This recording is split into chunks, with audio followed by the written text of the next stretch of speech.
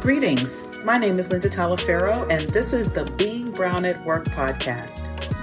I help Black and Brown female professionals confidently and expertly navigate the corporate world so that they can reach new career heights and establish their seat at the table.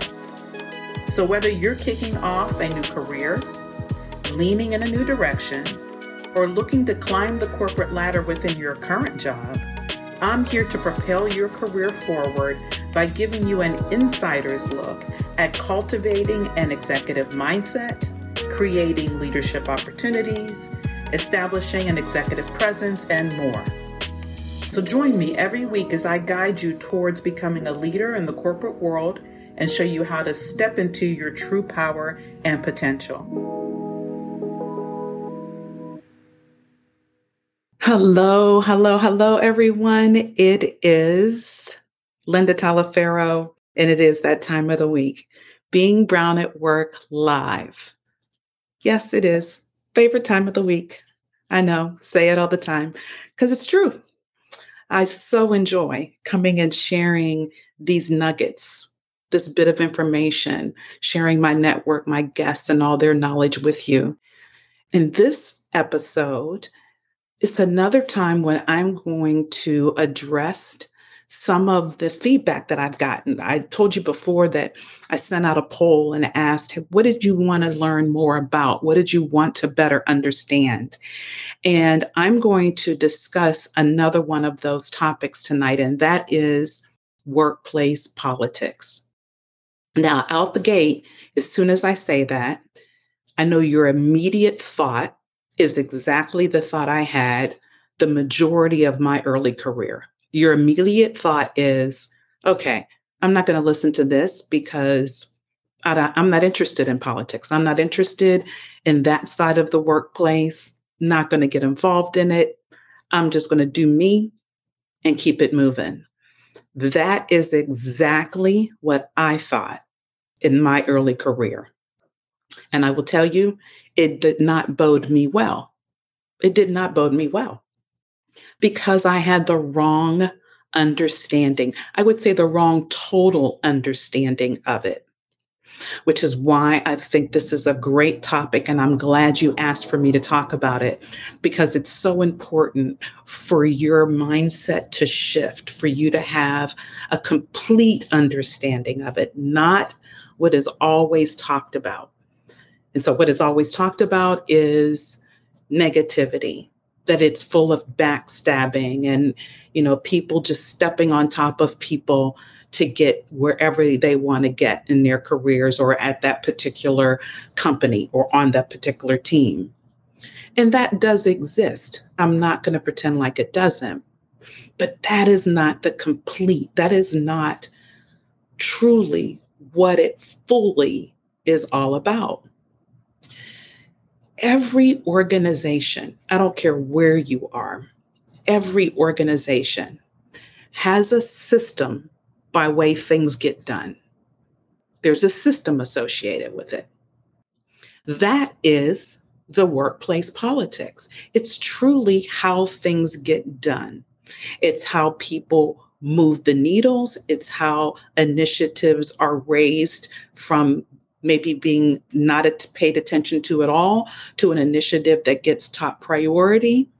It's how you get your ideas funneled or even financially supported. It is how you get things done.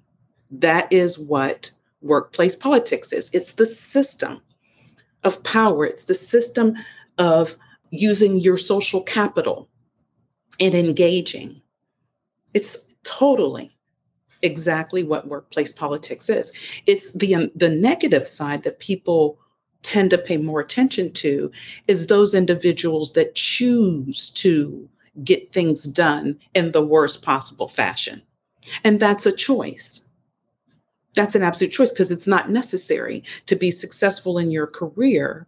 It is not necessary to put that negative, evil spin to it, to take that approach. But I will tell you what is absolutely necessary is that you don't do what I did early in my career and decide I'm not going to be part of that at all. That can be detrimental. That can have a definite negative impact to your career. To totally check out, to totally decide, I'm ignoring how things get done. I'm just, as I said earlier, just going to do me and that's it. That is the worst decision you can make. So that's why I wanted to spend time to make sure you recalibrate yourself around what it is. So again, workplace politics is that system within your corporation, within your company, and it even boils down to or kind of runs down to within the team you're on, how things get done within your parameters, your team, your company. Do they get done by collaboration? Is there committee? Is there just a hierarchy of systems and processes that you have to go through to get approval? How do things get done? Now you have a holistic, complete view so that you can understand fully what it is. Not how people execute it, which is what most people make the definition solely about, is how people tend to execute it. It's not that. It is the system by way things get done. The social network within the organization, because there's people, right? There's people that are running these companies. So it's the social network within the organization, how authority is distributed, how power is distributed, how decisions get made. It's the how. It's that system of things. And if you decide that, yes, I hear you, Linda, and I too now am no longer going to ignore it because I hear you and I'm with you, and please don't make the mistake I made. You're no longer going to ignore it. You are now going to be part of it and allow it to work for you and your career. And this is how you do it. I mean, it's really not rocket science, because if you are a person that leads positively, if you approach things in a collaborative manner, if you're fundamentally a good person that has an open approach, that you show yourself friendly, that you can even have disagreements and do them in a constructive manner, in a professional manner. If you can then build relationships. See, you guys know just about everything I share with you has that relationship tone. So if you build relationships, you use your social capital. That's part of the workplace politics. That's part of getting things done. Because you've heard me say, no man is an island. And I'm telling you, that is absolutely true within your career. So if you do things in that manner, and if you don't necessarily, I won't say necessarily that you absolutely can take feedback, because feedback is powerful, and you do it in a constructive manner.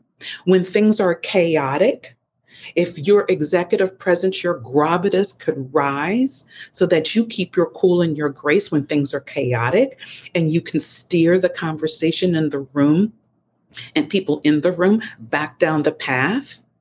And if you're a manager and you make decisions on hiring people, and you do it with an inclusive manner, all these different things, all these hows that I'm talking to you about is your way of creating and leveraging workplace politics and getting things done, and leveraging it such that your career benefits from it. Because you've established that network. You are a mentor and have and act as a mentee and take that advice. You work collaboratively with someone else. They meet their goals. You meet yours. You lead a team successfully to an end goal through inspiration, motivation, holding people accountable. Sure. You can do that. You don't have to do that in a negative fashion. You don't have to do it in a disrespectful fashion and still get things done. It's about respect. I think that's really what it boils down to, is operating from a position of respect and treating others as you would want to be treated.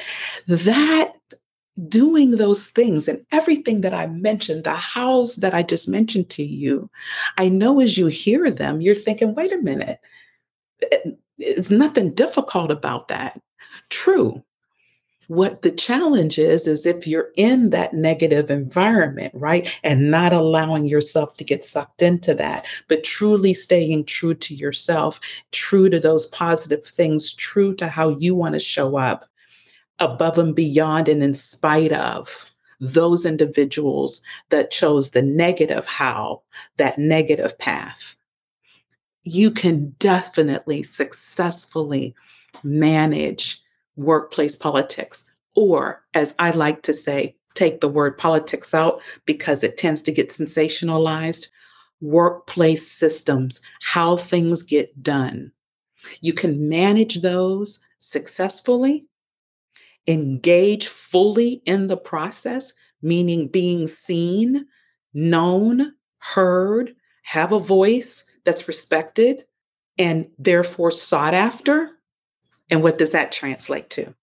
You meeting your career goals and objectives, you being chosen to lead different initiatives, you hitting those targets for yourself.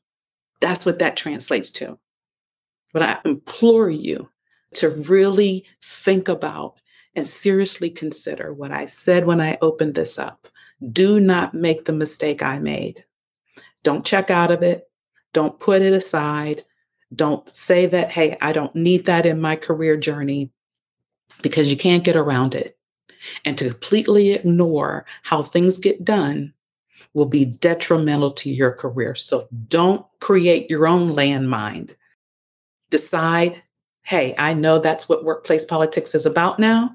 And I know my how. I know how I'm going to use it. I know how I'm going to engage in it. And I know how it's going to be yet another positive tool in my toolkit, in my skill set that's going to benefit my career long term. There. So I love it when we take negatives, turn them positive.